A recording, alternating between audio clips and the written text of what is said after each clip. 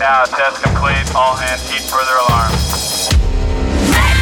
Hi, my name is Nick. And I'm Damien. And you're listening to the EQ-IQ podcast. This is where the independent scientist and biotech entrepreneur come to find new paths to success. Join us as we discuss strategies to launch your vision, grow your team's potential, and uncover hacks to push your career well beyond what you thought possible.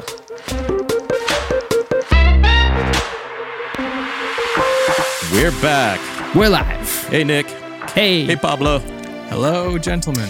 I'm Damien, and of course, and this is my co-host here, Nick, and our producer in the background, making sure we're on track. Pablo, thanks for keeping us moving forward. Pablo on the ones and twos. So, a few minutes before we started recording here, I got a message. And this is something that happens in business, but also in the labs and everything that we do. Sometimes things just don't work out the way that you want them to. And in this case, we have a client that has actually declined to continue working with us through our process. We were fortunate enough to, go through the beginnings of the process with them. We helped negotiate and finance the lab, as well as set up the actual physical space with equipment and recruit her new team, who's doing excellent, by the way. And moving through to the third and sort of final phase that we do, which is more of we'll call it on a retainer basis, just to upkeep everything that's going on and to make sure that we don't fall into anything too negative and continue pushing and because it is innovation and it's not something that's easy. Nothing to take lightly. No, but in this case, they decided that we set them up appropriately and that they're strong enough to go it on their own. But the reason why this person didn't want to move to the next level wasn't necessarily on just the services and support that they want, but it's much more around they just didn't have a, quote, enough funding or finance to basically afford some of these next stages. And this just kind of talks about what we were wanting to talk about today is our mindset around abundance versus scarcity. And so I want to define a little bit more what an abundance and scarcity mindset is. It's probably better to contrast this with a scarcity mindset. Yeah, definitely. A scarcity mindset is just a mindset that basically assesses one's resources, the things that are available, whether it's money, whether it's time, whether it's any materials that you need to support like a vision or a goal in mind. And you have a mindset saying, I don't have enough. It's just not enough. That's a scarcity mindset. This contrasts with an abundance mindset saying, I understand these are my available resources and the things that I have. This is the amount of money I have. This is the amount of time I have. However, I'm sure I'll be able to get more of this. I'll be able to provide myself in the future more time or money. And so this abundance mindset takes into account of all your available resources and doesn't see it as a rate limiting factor, but as a goal to actually increase those rates and limits. Right. And it's not necessarily a positive versus negative. We're really looking at resources going forward. And even myself, you kind of get caught in some of the definitions sometimes because when you think of positive, you think of more money, you think of more things, more projects.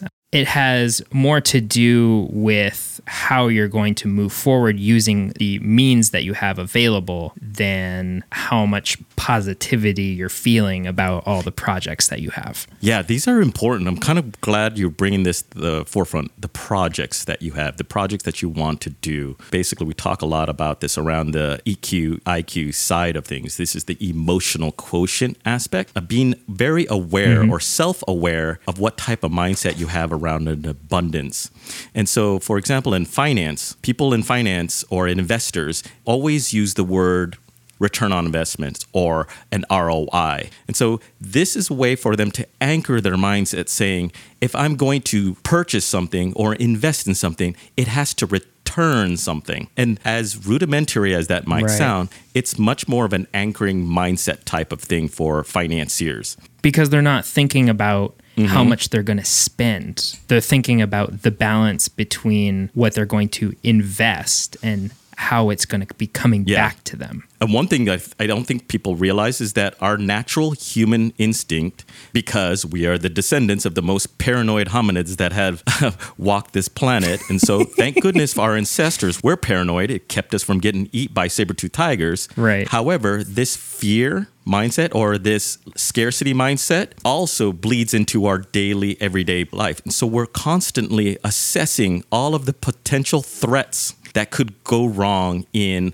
our business decisions and our life decisions and anything in that manner. Unfortunately, we're using a prehistoric type of decision tree to make actually some critical decisions that can really get us either the projects and the things that we want or actually pigeonhole us into things that aren't. And in this day and age with innovation, we can't be constantly just risk averse. Right. And what's funny about this mindset or just this way of being is that just talking about it the way that we are right now, it feels like it's something very easy. You think, oh yeah, fine. I'll just think positively. Think about all the great things that I can do. But it's not that simple. And it's amazing how this small seed of a negative thought or the small seed of this scarcity mindset feeds itself and grows so quickly. So I'm looking for a new car right now, and you're negotiating prices, you're looking at everything, and I haven't had a new car new for me in a very long time, and so it's definitely a pretty big investment considering I got rid of my car a few years ago, and now it's just the time to get a new one. I was on the lot looking at these cars and thinking, okay, it's going to be X amount of dollars a month. Well, I guess I have a new business. Nothing's ever very sure. But, I was looking at the car that I wanted. And then slowly, I started going deeper and deeper into this rabbit hole of looking at things that I had no proof, zero proof. If anything, I had the absolute opposite, which I'm looking at, EDC at, right now. And for the past couple of years, we've only been looking at growth, except for when I'm standing in front of that car, all I can think about is EDC going down the drain and me ending up with no job and me ending up with no money. And then thinking, wow, if I don't have a job and I don't have any money, how am I going to pay for the monthly payments that are going to be coming with this vehicle? Forgetting everything. The simple answer is I can get another job. I'm in science, fortunately where we are, the network is massive, and, hopefully I won't be sitting there for 6 months trying to find something new. But it was amazing to me how, you and I, Damien, we're in this all the time, every day, coaching people through staying and being in this abundance mindset. And me, myself, find myself in front of a vehicle thinking about making payments, and all I can think about is all the reasons why this could go terribly wrong. Yeah, I experienced that not so much with myself. I have been fairly lucky to just jump without really thinking so much. But what eventually happens is I start to take advice and opinions from so many other people around their own scarcity mindset. I remember years ago when I made a jump and said, I'm moving to Boston and getting a position over at Harvard. And that's all I had in my mind. I'm going to Boston, getting a position at Harvard. That's all. Right. And I was going to do it. But yet people go, that's dangerous. What if you fail? And I'm like, oh, wow. I never thought about failing. I just thought this is where I pretty much know I'll figure it out. But so many times you start to then hear other people's fear for you. And then you start to wonder, my God, am I missing something? Is there going to be a lion out there that I should worry about? And I think this is hard when you're an entrepreneur or a visionary leader or somebody who thinks of an idea that does not literally exist. And so you want to try it, but so many people are so scared for you, you start to second guess yourself. You start to doubt yourself, and that's hard. Well, because we're comfortable with, quote unquote, no plan. It's not about having steps on how to get to the eventual goal. I think everyone that's an entrepreneur, everyone that is in some type of innovative role, we don't think about the steps. We think about the destination, and then the steps just shift with what works and what doesn't, and then eventually we get to the right spot. Yeah, and this is where we work with clients to kind of coach them through this process of what does that vision look like. And Also, what does it feel like? So huge perspective around how that feels, because what we don't realize is our emotions are actually dictating our actions and behaviors. This creates a lot of like cognitive biases towards what types of actions, steps, and processes that we put in place. And so if you're thinking, I want to make sure that I don't fail, you're going to be taking actions to make sure you put security measures. All you're doing is saying, how do I not fail? You're not talking about how am I going to succeed. Right. And all the effort that you put into protecting what it is you already have is taking the time that you should or could be using to think of all the things that you can do to push yourself even farther. Yeah, it's powerful. And it's so powerful. And it just sucks the effort out of it, out of the innovative feelings and that creativity, which is something that, you know, everyone's always talking about, like fostering that creativity and fostering the young innovative minds. Well, it's not necessarily that we need to shield them from the bad stuff, but it's more about supporting all the creative. Well, I think it's much more than just supporting, but to help them to recognize and be aware or self-aware. Like, for example, we had a client, most of the clients we help in negotiations to get them enough financial resources and even material resources to launch their idea. So we had one client that we started their lab, and 6 months out, we're like assessing their budget. And the client looks at the budget 2 or 3 years down the line and says, oh my God, Damien, I won't have enough money 2 years from now. What do I do? And I'm like, okay, you still continue on the path and actually produce what you said you were going to do. But right, it's called a startup budget for a reason. But all they could see is into the future saying, oh my God, I'm not going to have enough money. I'm like, yeah, that's in the future. That's way into the future.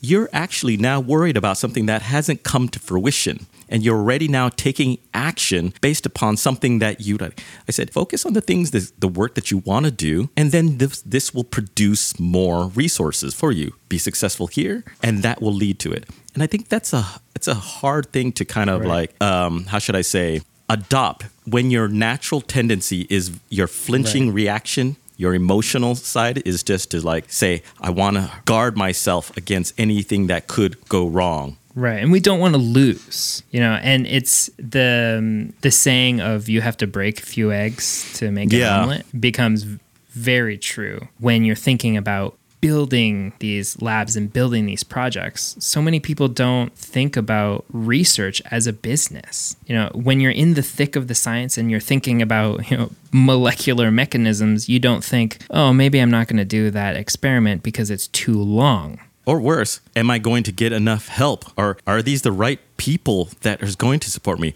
Am I going to look stupid? Like all of these things that really affect our decision tree. And it's a hard part. And what Nick and I try to do is help a young leader to kind of understand their own emotions around these decisions and articulate it in a way that makes sense so they know what actions to take that makes sense instead of taking actions that just exacerbates their current anxious scarcity mindset. Just think about how many times we've convinced people to purchase a mouse model, to spend $25,000 to keep themselves from spending $50,000. Like for some reason, it's taboo to go and seek commercial products when you could theoretically make it yourself. But more often than not, you're hiring someone to do it. They've never done it before, or they haven't done exactly that thing before. And if they're new, it's going to take them time to adjust, and that's not taken into consideration. Instead of hiring that person to do a bunch of work to justify the whole project while getting this integral piece, which in this case is just a mouse model, done for you with a guarantee. And then there's no time lost and there's no money lost because you're not coming back with, you know, errors being made. You know, you've signed a contract that says I'm going to get XYZ and you're not going to get, you know, XYZ3. Yeah, but do you think that you naturally come to that? that conclusion, or do you think that this is something that we have to currently always develop? I definitely need to develop it all the time. My saving grace is that, through our work, we look at things a little bit more longitudinally, and we look into the future, and we're also, a few minds together and make sure that we're not missing anything. That way, in the present, it feels better to do this because more often than not, we are procrastinating to do this certain item because it's difficult, because we don't want to do it. And so often these items are things that we're pushing off or procrastinating on. And by doing that, it can sometimes hyper-focus us on what we're doing, and we start missing things, especially with our clients where it's usually one person that's in charge of the whole group, especially at the beginning when it's the first time that you're putting not only this project together, but you're putting the lab together. You're learning the political environment that you've joined. Or you've got new colleagues, left and right. It's so easy to start missing. Yeah, I'm kind of glad that you brought up that procrastination part, because one of the things that I had learned a long time ago is the procrastination side of us is a signal that we're not aligned to why we're doing the work that we're doing. Not just aligned into the actions we're taking, but the emotions, what it represents. Why are we doing this? For what purpose and reason? We see this within technical expertise. People that just do things rudimentary time and time again. And they're like, what's the point of this? Where is this emotional connection? And so we always have to say, if you're procrastinating, that means that you do not know what you're doing at this moment and how it relates to what you feel like experiencing into the future. This is the whole point of emotional quotient, right? Is really truly understanding this about oneself. Right. And remind me the saying that you say all the time when they come to you with a problem. Yeah. So anytime when somebody comes to me with a negative emotion and stuff, I get excited, while they're much more like, how are you excited? I'm like, no, because this negative emotion is a signal. It's telling us something. It's an opportunity to learn something from this. And so my motto is always saying, if you love what you're doing, you'll know what to do. If you don't know what to do, you'll fear what you're doing. Right. It's important for us to know this is because our emotions are a compass towards the direction where we're going. We might not always know the road path, but the problem is we're constantly, especially those that are highly intellectual, we have to say everything has to be in a very clear, organized path. But innovation isn't like that. It's an iterative process. Not saying that maps, plans, budgets aren't important. They are not the visionary. They are not the directions. I always tell people if we let business people and finance people say, can we make it to the moon? We would have never made it to the moon. Right. So because we're assessing our resources, we don't have enough resources. We don't have enough money for this. And I think this is a hard thing for a majority of the people. And this is why leadership is a hard thing, because it's not common, these ideas, and we struggle. And I really love it when I work with clients and then they get this oh my God, I knew I wasn't crazy and I felt that I was going the right way, but I was listening to everybody else worry about me. And it's a balance. Right. And it's not that, people are trying to keep you down. It's just the natural reaction of trying to, protect someone from going down. Aim too high. Got to be careful. You might actually fail. Right. So if I, thinking back to my vehicle selection experience, because it's useful, I think, to know how to identify or catch yourself before you fall down the scarcity hole. Even right now, I have problems identifying that because it's not ambiguous. That's the wrong word.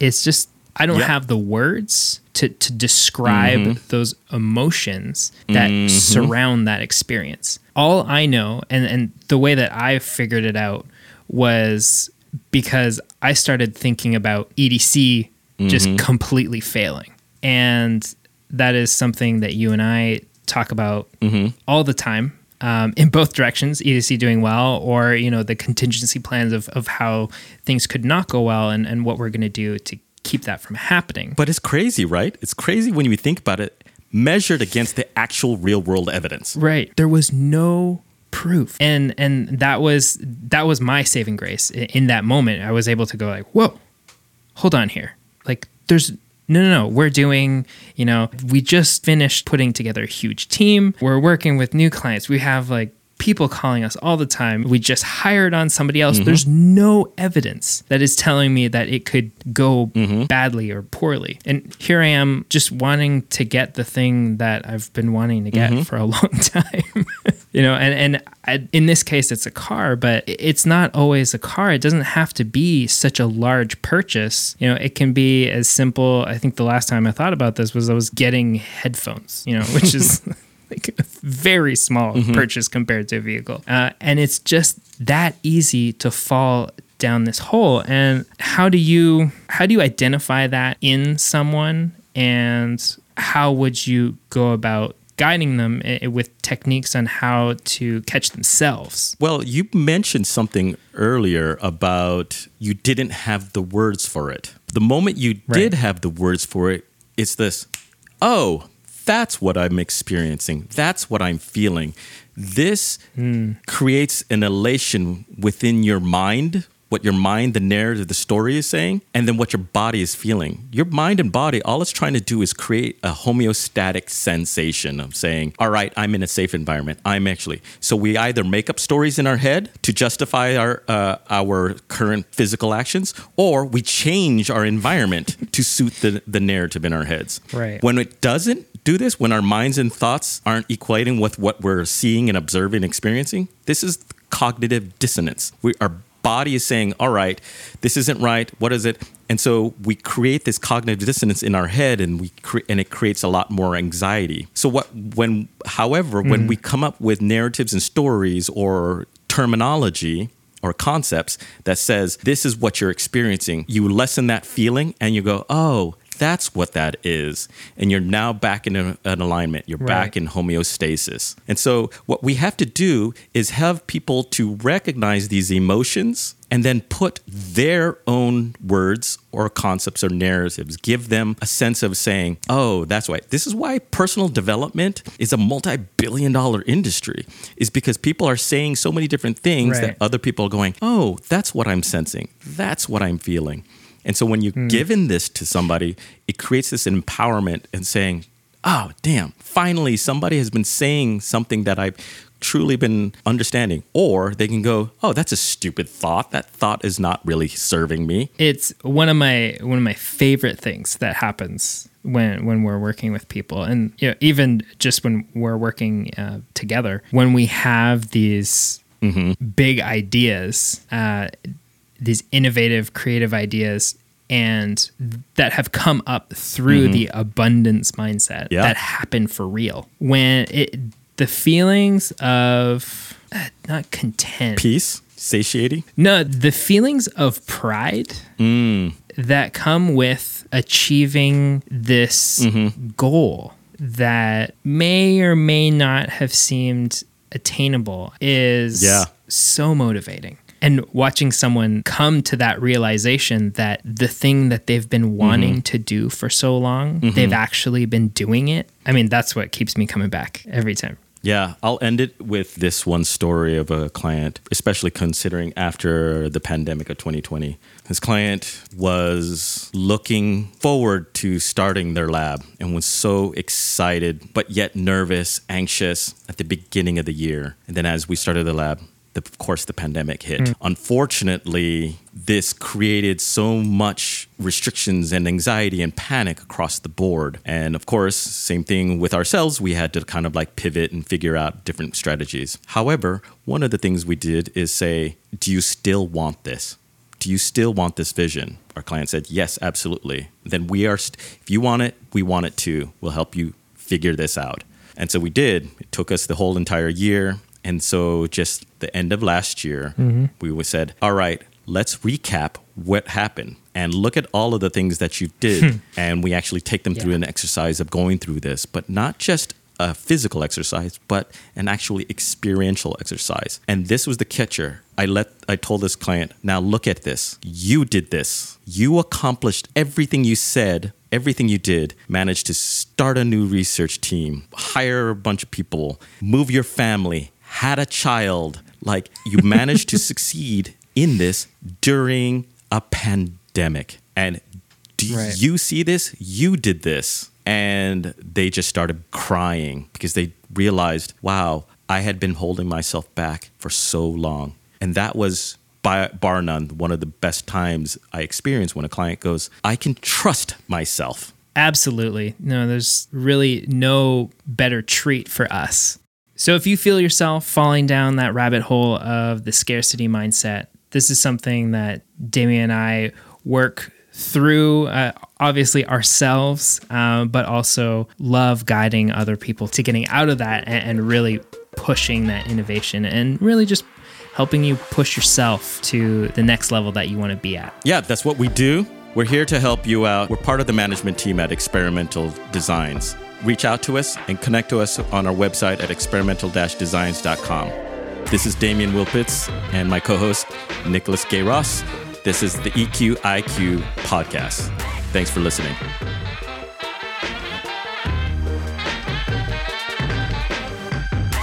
This was a Raul Maria production. It's like you were super emo, and then you're like, oh yeah, we're EDC. Peace. Mic drop.